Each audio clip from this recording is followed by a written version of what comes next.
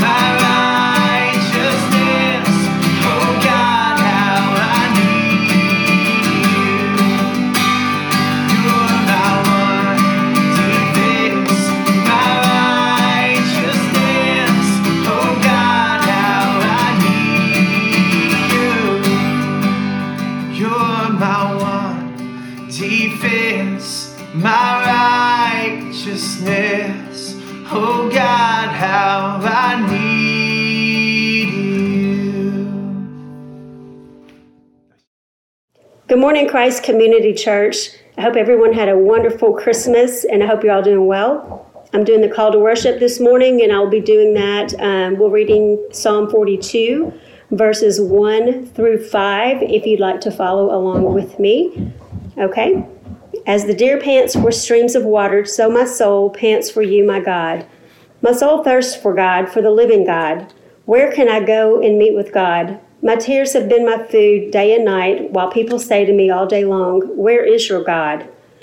These things I remember as I pour out my soul, how I used to go to the house of God, under the protection of the Mighty One, with shouts of joy and praise among the festive throng. Why, my soul, are you downcast? Why so disturbed within me? Put your hope in God, for I will yet praise him, my Savior and my God. Thank you guys, and have a wonderful day.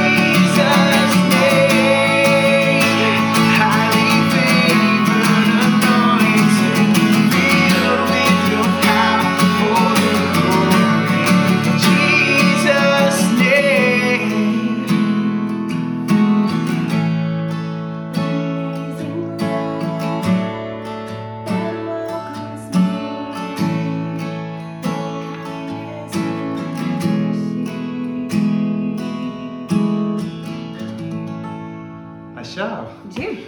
So today is a special day. We're going to have Rainey's husband, Larry's son-in-law, not Colton's son-in-law, is going to be preaching today for us. So you guys sit back and welcome Colton to our service today. And yeah. Well, good morning. My name is Colton Seegers. I am Larry Ray's son-in-law. 10 years ago, I had the privilege of marrying Larry and Sherry's daughter. And today I have the privilege and honor of bringing God's word to you. So thank you for joining us this morning at C3. The teaching text this morning is from Exodus 33, verses 18 and 19. This is Moses speaking, and he says to the Lord, "Show me your glory." And the Lord said, "I will cause all my goodness to pass in front of you, and I will proclaim my name, the Lord, in your presence." This is God's word. For those of you who don't know, I have a 5-year-old named Teddy, and I try my best to stir wonder in his heart. And so the other day, we were driving down Poplar, and we seemed to be hitting every single bump on Poplar, which there's quite a few. But hitting every single bump, and eventually got to the point where he asked me specifically, like, "Why is the road so bumpy?" And I said what any parent would say. And I said that, well, Teddy, there's a Gerontojeeposaurus chasing us, and I need your help to escape. And he looked at me through the rearview mirror and was just like, "There's a what?" And I was like, "It's a Gerontojeeposaurus, and we have to escape. Are you in?" And he was like, "Yes." And so we would do this thing where we were driving and we'd hit a bump, and he would tell me to go faster and faster and faster and do all of this stuff. And basically that's what I would do. I would drive faster to get away from the Gerontojeeposaurus, and then I'd be swerving in and out of cars and stuff like that. And honestly, that's the way people drive in Memphis anyway, so I actually fit right in. But if you're not familiar with a Gerontojeeposaurus, here's the definition. It's not in normal dictionaries, it's just in my personal one. But a Gerontojeeposaurus, it is an invisible monster that attaches itself to your car, and you know that it's chasing you when your car starts to bump. Obviously, it means that it's always available to you on Poplar, Walnut Grove, 385, I-40, 240, Germantown Parkway, and any other street in Memphis. That's where you experience the Gerontojeeposaurus. And while they are everywhere, no one has been able to capture a picture of one. They are mostly seen by small children and parents who are trying to stir wonder in the heart of their kid. But that's the definition of what a Gerontojeeposaurus actually is. So we did that. He got really into it. It was so much fun. And again, we were driving like crazy down Poplar, but we fit right in because that's how most people drive. But the whole point, I guess, of me saying that is I just want him to experience wonder as a child. He gets to be a child for so long, or for so little. And then eventually, like, his imagination and his experience of wonder is replaced by deadlines and debt and utility bills and complaining about city taxes and people telling him that he needs to speed up or show up on time or to slow down or to tuck in his shirt. Like, eventually it's just replaced by real life, and the wonder and the awe that he experiences as a child eventually goes away. So I want him to experience that. And I say all that because I think in so many ways, I think that's exactly what the Lord wants for us. I think that's exactly the way I want that for my son. I think the Lord wants that for his kids as well, for his sons and his daughters, is for them to live in wonder. There's this great book called The Power of Moments, and one of the quotes of that book has really become one of the mantras of my life. But it says, "Beware the soul-sucking force of reasonableness." The soul-sucking force of reasonableness. And I love that idea of, like, don't settle for reasonable. And reasonable is ultimately what we settle for. It's not really what we aim at in life. We settle for something reasonable, but what we aim at is wonder and awe. And I think in so many ways in our lives right now, wonder and awe are at an all-time low, and it's something that we need to stir, and it's something to me that I think the Lord actually wants us to experience in our lives. And I believe that that's why I love this prayer of Moses, because that's what he's asking for. He's asking for wonder, basically saying, "Show me your glory. Show me something beautiful. Show me something that I'm not seeing. I want to see it all. I want to know you completely. I want to see more glory in my life and my time. Show me your glory." And so as we look to 2021, one of the things I think the church desperately needs is to be recaptivated by this particular vision of Moses, this vision of the Lord, to be in awe and wonder of him again, to be saying like Moses, "Show me your glory. Let me stand in awe of you. Blow my mind in Jesus' name. Like, do something that actually stirs awe and stirs wonder in my soul. Show me your glory." We need to be a people, especially in the church, pursuing awe and wonder of the Lord. So Because I believe we need to be that, I want to offer 3 reasons why. Why do we need to be people who are pursuing the awe and wonder of the Lord? The first reason is I believe we were made for wonder. We were made for wonder. And because we were made for it, ultimately, because we're made for it, we crave it. We actually crave wonder in our lives.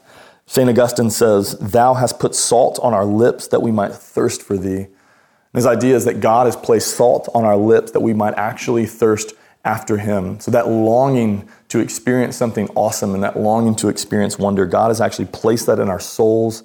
It's inherent within us to be something that we long for, ultimately so that he could actually be the person who satisfies that longing. And I think we see that we're actually made for wonder and that we crave it because I think we see this in our culture. The other day, I was at a gas station driving to Georgia, and at the gas station, stopping to get gas, just walked in to grab something real fast. And there was this guy in there that had been in there for quite some time, and he was buying scratch-off tickets and then scratching them off and trying to win and scratching them off and trying to win. And I was probably in there for 5 minutes, and he was consistently buying one, scratching one, buying one, scratching one, doing that over and over and over. And by the time I was leaving, he was still in there. And as I was walking out, he stopped me and he looked at me and he showed me one. He was like, "This is going to be the one. Like, this is going to be the ticket that changes everything." And I was like, man, I really hope that's true. But, have a good day and I'll see you later. But it was amazing just to see like even a piece of paper, 2 by 3 inches sheet of paper with numbers on it. Like that was creating awe and wonder for him, and like the possibilities that if this actually did happen, like the possibilities of what it could change in my life, it could actually change everything. He was placing, in some sense, Messiah-like faith in a sheet of paper. And I think we see that, again, in our culture, like people now, especially in the year 2020, people pursuing wonder and pursuing awe in a time of quarantine and a time of lockdown. If you looked at all the stats, like the streaming business, the tech business, everything boomed in that particular way because people were trying to escape their own world and ultimately experience the wonders of another world. And that's why people experienced depression when their show ended and they didn't have anything to fill it with, because they were actually living in this idea of like, I was actually escaping into a different world every night, every day, and now I can't do that. I think we experienced that if you look at the stats with how much alcohol sales went up, how much medicinal things went up, drugs, anything like that, all of that stuff went up. That's how pornography and the downloads with pornography went up and shot through the roof in that particular time because, again, people are simply trying to escape or to find something to match this desire and this longing in their hearts, this wonder. I was playing golf with a guy the other day, and he didn't realize this when I started playing golf with him, but he had an addiction to gambling. And so it started by him just asking me, every time I was making a shot, like he was asking me or my friend to take a bet and make some money on each shot that we were making or something. And come to find out that he was actually in hundreds of thousands of dollars of debt because of his gambling addiction. And he just loved the rush that it gave him, the possibility again of winning. And he bet $300 to my friend that I would miss a putt, and my friend bet that I would make it. And it was like a 6-foot putt. It was definitely something I was going to make. And still, like, he just had this longing in his soul to actually experience, like, what if I won? And ultimately, he ended up losing $300. And I was like, man, you do not need to lose $300. You actually need to put all of your money in the bank and get out of debt. But there's just something in our culture about that. It's ingrained in us. It's something that lives inside of us. We crave wonder. We actually long to experience. And in many ways, just like Moses, we're saying, show me your glory. Except the difference is Moses is saying, show me your glory. And we just look to other things and say, show me glory. I just want to experience it. I want to feel it. I want to see it in my own lives. And this is why Moses actually makes a good point to say, like, I want to see your glory. You made me to experience this. You made me this way of longing to see something more beautiful. And so let that longing that you created be ultimately satisfied and filled in you. Augustine again says, wherever the soul of man turns, unless it turns towards God, it clings only to sorrow, even though the things that it turns to may be things of beauty. Even though the things that we turn to may be beautiful, and even though the beautiful things may promise us wonder, at the end of the day, unless we're actually turning to the source of our wonder, the person who placed it there, unless we're turning there, we cling only to something that's never actually going to satisfy that longing. And again, that's why Moses says, show me your glory, God. Show me, do something you made me this way, so do something here to satisfy that longing in our souls. Our wonder ultimately can only be satisfied through the person who made us that way. I love what C.S. Lewis says about how God made us. He says, God made us and invented us as man invents an engine. A car is made to run on gas, and it would not run properly on anything else. Now God designed the human machine to run on himself. He himself is the fuel our spirits are designed to burn, and our food that our spirits are designed to feed on. There is no other. That is why it is just no good asking God to make us happy in our own way. God cannot give us happiness and peace apart from himself because it is not there. And so in so many ways, we need to pursue the wonder of the Lord. Because that wonder lives in us, we will crave it and we will chase it down and pursue it somewhere or another. And in so many ways, if we actually want to experience the satisfaction of having that need met, ultimately we'll only find that by turning to him. The second reason we need to pursue wonder in 2021 is that we're shaped by wonder. We're shaped by the thing that we stand in awe of. Our lives are shaped around what we ultimately look at and wonder at. I was in college, I was not like the best student in the whole world, but I had started dating Rainey, who is now my wife, and she was an incredible student. And I had been in school for like 3 years and had basically 56 credits to show for it. So I'd been in school for 3 years and really only had 2 years worth of work to show for it. And Rainey was a student that was like, could have graduated in 3.5 years and chose to stay longer to take more school, which didn't make any sense to me. But that's what she wanted to do. And it was one of those things, like eventually as we started dating, she said to me like, hey, when are you going to graduate? I was like, well, I have 2 more years left to graduate. I was like, when are you going to graduate? And she's like, well, I'm going to graduate this year. She's like, I wish that you would graduate with me and then we could go to get our grad school together and get our master's degrees together and we could do that. And I was like, challenge accepted. And so because like I was in so much wonder of what a life with her would look like, and going to grad school with her and that kind of thing. That last year, my 4th year of college, even though I had 64 hours left to get, I took all of those hours in that last year. I took 30 hours the first semester, 30 hours the second semester, and then tested out of 2 courses or something like that.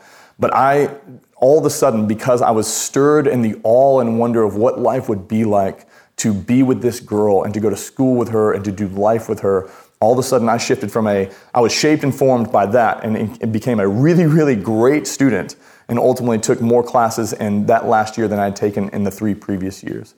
The reason I say that is because that's just how we are. We're shaped by what we actually wonder at. The things that capture our awe, the things that capture our wonder, that ultimately shapes us. And we see this all the time. This is why people go into crazy debt when they purchase things. It's not because they like creditors calling them and asking for their money back. It's not because they live off the rush of that stress of like, am I going to be able to feed my kids today? They get in that place of debt because they're in awe and wonder of the thing that they want to purchase. And so they move heaven and earth in their own lives. They're shaped by that wonder and then they choose to purchase it. This is why people sacrifice their children and their marriages for the sake of their jobs.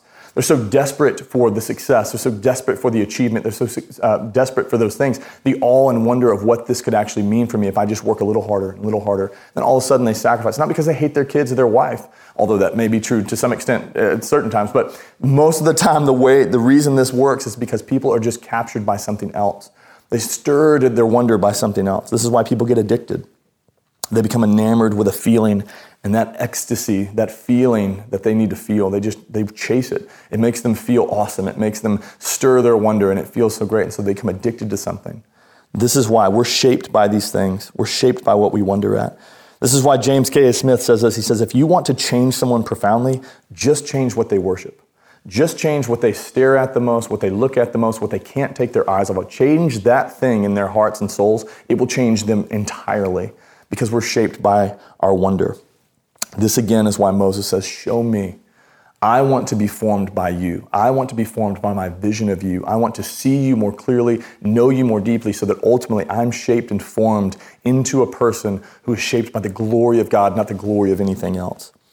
And we see this throughout Israel's time as well. Honestly, if you look at the Old Testament, you see when the people of Israel were shaped by the wonders of the Lord, they were fearless, they experienced victory in battle, they experienced trust in the Lord, they were very obedient to him, they had peace and all of these different things. When they were shaped by the wonders of the Lord, they experienced so much of what's available to know this God when they were in wonder of him. And when they weren't, they were fearful, they were disobedient, they were constantly running to other things, trying to fill that need someplace else. And we see this most substantially in the story of David and Goliath and the rest of Israel. If you remember that story of David and Goliath, all of Israel, all the warriors are standing at the battle lines in front of this giant who's 9 foot 9 inches tall, and all of them are afraid. They're all terrified. No one wants to fight this man. They're all terrified of him. And the reason they're afraid is because they are actually in awe and wonder of the giant man, this giant warrior that's actually standing in front of them.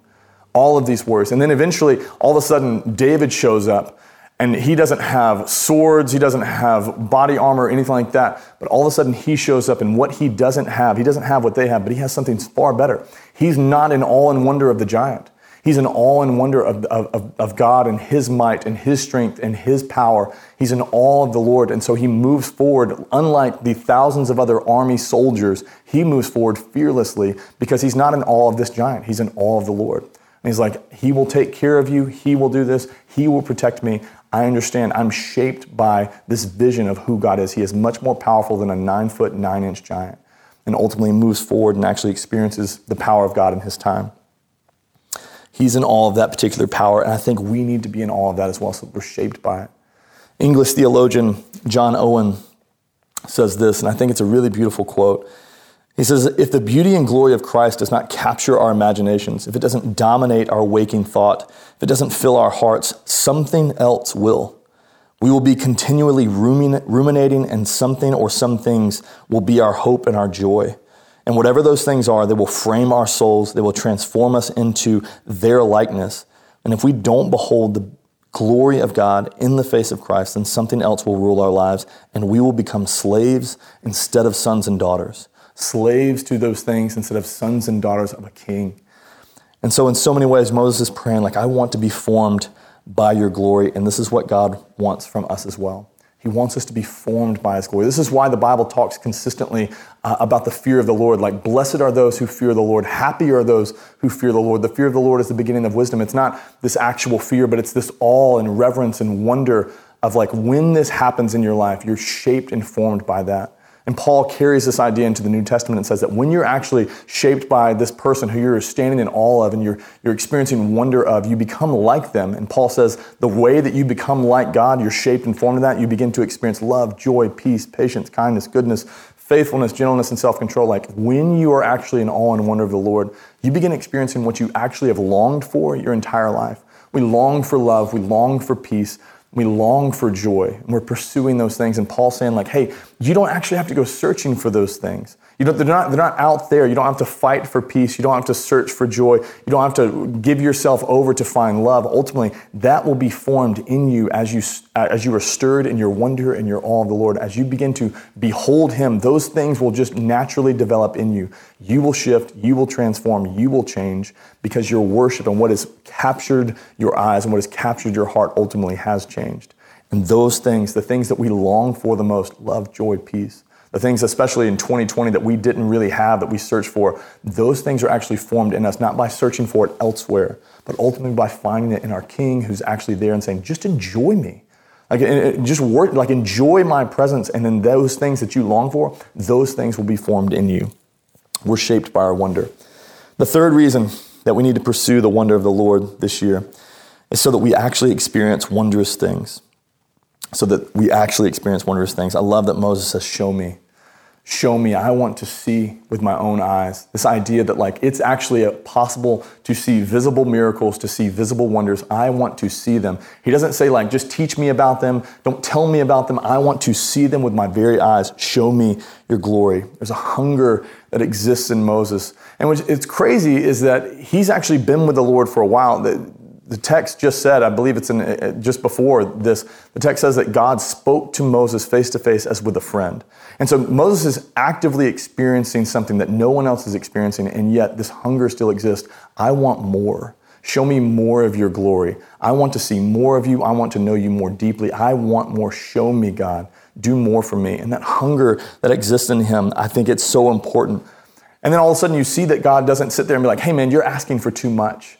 Like we talk face to face, we got all this stuff. He doesn't say that. He actually, in verse 19, he says, yes, I will allow these things to happen. You've asked for them and I'll do that. That hunger is met with a affirmation, like absolutely, I will do that for you. God says yes to him. I love what A.W. Tozer says about this hunger for the Lord. He says, complacency He says, complacency is a deadly foe for all spiritual growth. Strong, acute desire must be present, or there will be no manifestation of God to his people. He waits to be wanted. God waits to be wanted.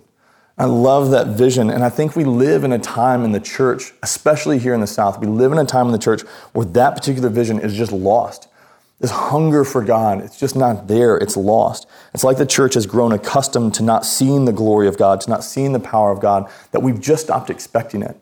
And so we lived in this season of like, I prayed and then nothing happened, and so then we just stopped praying. Or I've been longing to see something and I just haven't really experienced it in church or in my relationship because we just stopped expecting it. John Tyson, in his book, The Burden is Light, says this about this idea. He says, psychologists who deal with the study of perception refer to a phenomenon called habituation. He says the idea is that when a new object is introduced into our environment, we are intensely aware of it, but the awareness ultimately fades over time. So for instance, when we first begin to wear a new wristwatch, we feel it on our wrist constantly, but after a while, we don't even notice that it's there. When people move into a new home, they generally have a list of things they must repair or remodel because the sight of them is intolerable. However, 5 years later, they may still have the same list, but the lack of repair doesn't bother them as much as it used to anymore. And I feel like that's exactly what's happened to the church. We've gotten to this place where we've moved into a season in the life of a church, or even in your personal Christianity, where just habitually, or habituation has taken place for you. Where it's like, man, I don't really expect Sunday mornings to be where I meet with God. I know that's what it's called, but like, it's just going to be a routine. And holy expectation is ultimately replaced by just normal routine of like, I just do church on Sundays and this whole thing. And I'm going to pray a prayer, but he's not really going to answer it because that's been my experience. And so we just settle for that. And we settle for mediocre and we settle for those things. And it's like, but wonder is available. And so I love that Moses is chasing down these things. And if you look at the early church, it wasn't always the case that people felt this way. If you read the Acts of the early church, they were not, if something happened and they needed the power of God to actually show up in their lives, they didn't just say like, well, it's not happening, and so therefore I guess I won't pursue it. In the Acts of the early church, like if they needed the power of God and it wasn't happening, they would get together and they would pray until the power came. And they would consistently just go before like Jesus. They would continue knocking on the door and knocking on the door and knocking on the door until the door was open. And I feel like for so many Christians, that we, instead of knocking on the door, we've knocked on the door and we've just assumed that no one's home, and so we've left. And I think this has happened to us. And yet because we've become so used to not experiencing the power of God, experiencing those things, this has become the norm for us.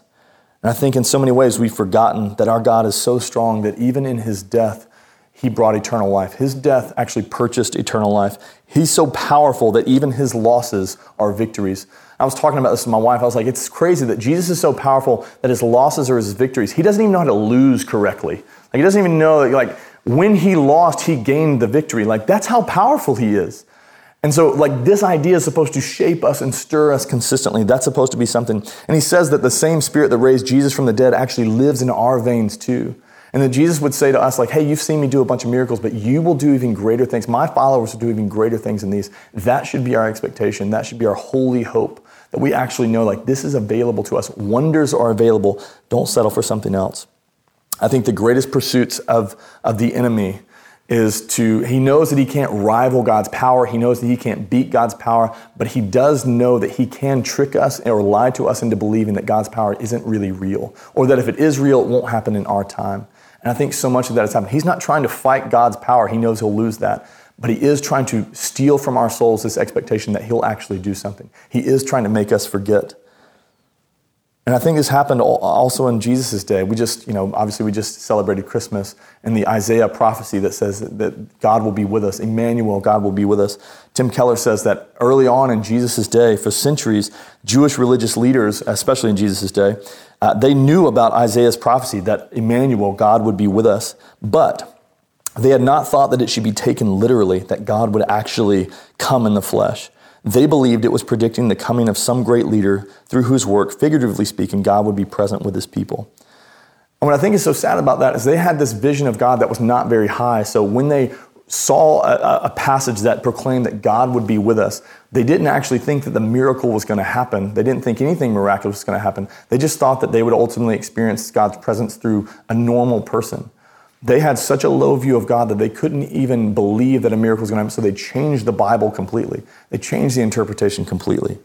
And so for many of them, the miracle did happen, but they missed it. Jesus did walk on the earth. Emmanuel, he was God with us. It actually happened, but so many of them missed it because they weren't expecting the miracle. And I don't want us to miss that in 2021. I don't want us to miss that, like, there are miracles available, there's wonders available, there's awesome things, there's power available to us, to the church, to Christians in particular. I don't want us to miss it because we don't actually experience or chase down or believe that that power is available to us. There's nothing too wonderful for the Lord. And I believe that God is waiting on people who are naive enough to believe again, to stand in awe of him again. He made us for wonder. We're desperate for it. And he ultimately wants to be the one who actually satisfies that longing in our souls. And so I want us for 2021, it's an encouragement, it's a challenge to you, to be a people who actually chase this down, to be like Moses. Just wake up every morning and say, God, show me your glory. Show me your glory. I'm not satisfied with what I have or what I'm experiencing. And yes, I feel like we should be content, and that's fine, in the things that you have. But with him, if you're not experiencing this richness and this relationship with him, this power that comes from him, these answers to prayer, do not give up. Actually be persistent, as Jesus would talk about. Chase this down. Wake up in the morning. Say it throughout the day. Just this breathing prayer, show me your glory. 4 words that could ultimately change and create a hunger and stirring in your soul to actually experience the awe and wonder of the Lord. We're desperate for it. Some of you are desperate for wonders of the Lord. And so I want you to experience it, and I don't want you to miss it because we've just become complacent or stopped expecting it. Holy expectation has to exist. He waits to be wanted. And so this year, this challenge, this one thing, just pray to the Lord consistently. This is it. Show me your glory. Let me enjoy you and then be framed and shaped by you. I want to finish with this quote. I love the Jewish rabbi Abraham Heschel. He said this on his deathbed. He says, "Never once in my life did I ask God for success, for wisdom, for power, or for fame. I asked for wonder, and he gave it to me." And I want that to be the cry of our hearts in 2021. I want the church to rise up again and go, there's nothing too wonderful for the Lord. Show me your glory. Let me pray. Father, would you show us your glory? Would 2021 be substantially different than 2020? Not because there won't be a pandemic that begins in 2021. But Lord, would 2021 be so different for the life of the church, for the life of Christians who are longing to experience wonder, who are chasing it down in other areas, or have just forgotten to pursue it at all, or become complacent and just accepted that, like, maybe this is just the way that life is with him. May we be in awe and wonder of you again. May we pray like Moses, that when we get something that's wonderful from you, when we experience your goodness, that we'd still have a hunger for more. Show me your glory, God. God, I pray that you would place that in our hearts, that you would help us to believe again, that you would allow us to see that creation is declaring your glory, and so that ultimately we're able to experience it not just in our own lives, but actually out in the world. But God, would you make us into those type of people? Would we pray to you consistently and ask and chase after you and chase it down until the power comes? Would we pray, show us your glory. In Jesus' name, amen. We're going to take the Lord's Supper. And we do this ultimately to remember Jesus' life, death, and resurrection and what he did for us. And again, it's this idea that we're supposed to, in the early church, it was supposed to be this thing that, again, stirs our wonder. Look what he did. He did this amazing thing that now we don't have to sacrifice anything. He was the sacrifice. And through his death, he brought us life. And so we drink his blood and we eat his body as a symbol to say, like, this is what he did. He actually changed everything through one act on the cross. And through that act, he gained victory. In his loss, we experience victory. He doesn't even lose correctly. This is how we ultimately experience life in him. And he gave us this practice so, again, that we'd stir our wonder. And I want to read, I know I have had a lot of quotes, but I want to read one quote that is from a Scottish pastor that I really, really like. His name's James Stewart. But he says, he's talking about the body and blood of Jesus. And he says, it's a glorious phrase in Ephesians 4 that says that Jesus led captivity captive. It says that this means that the very triumphs of his enemies he used for their defeat. He compelled their dark achievements to serve his end, not theirs. They nailed him to the tree, not knowing that by that very act they were bringing the world to his feet. They gave him a cross, not guessing that he would make it a throne. They flung him outside the gates to die, not knowing that in that very moment they were lifting up all the gates of the universe to let the King of Glory come in. They thought to root out his doctrines, not understanding that they were actually implanting imperishably in the hearts of men the very name that they intended to destroy. They thought they had defeated God with his back to the wall, pinned and helpless and defeated. They did not know that it was God himself who had tracked them down. He did not conquer in spite of dark mystery and dark evil. He conquered through evil. And so in so many ways, like, this is what we celebrate. We look back at the cross. When we look at the body and blood of Jesus, we look back at that and be like, you did something amazing. You used the most horrific event in history to ultimately bring about the most beauty and the most glory. And so for our lives, that that's still possible, that's what he does. He takes dead things and he resurrects them. That we can remember as we eat the body and blood that in our lives, the things that are dead, the things that look horrific, that God can bring beauty and glory out of things that look so dead and lifeless. This is what he does. And so if you have your elements, please grab those.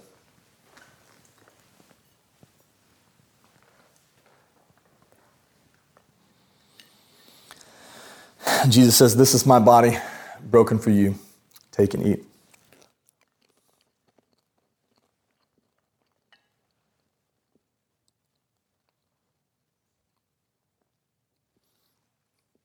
He says, this is my blood, the blood of the new covenant, poured out for you. Take and drink.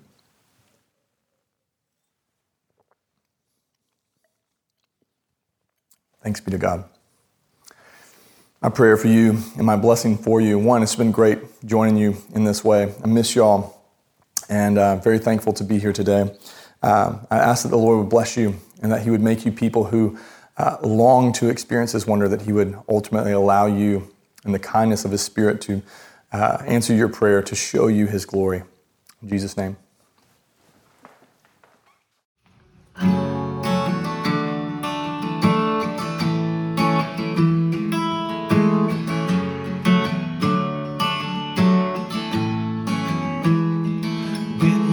Speak, confusion fades, just a word, and suddenly I'm not afraid, 'cause you speak, and freedom reigns. There is hope, and every single word you say, I don't wanna miss one word you speak.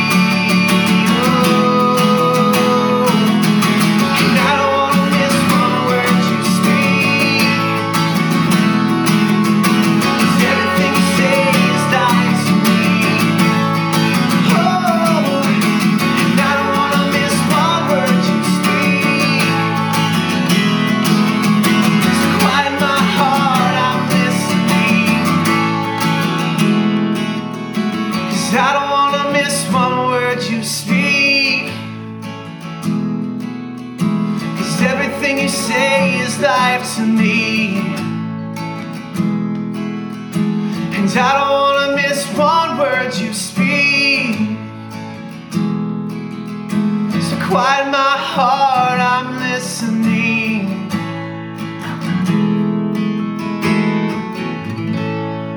Hey, thanks again for joining us. We are Christ Community Church. This is Rainey. Again, thanks for being here. Great to be here. Sounded Thanks for so having good. us. And we encourage you guys to come back next week, YouTube Live and Facebook Live, 10:15. Colton, thank you so much for being here. Anything else? Happy New Year. Happy New Year! We'll see you guys next week. Bye.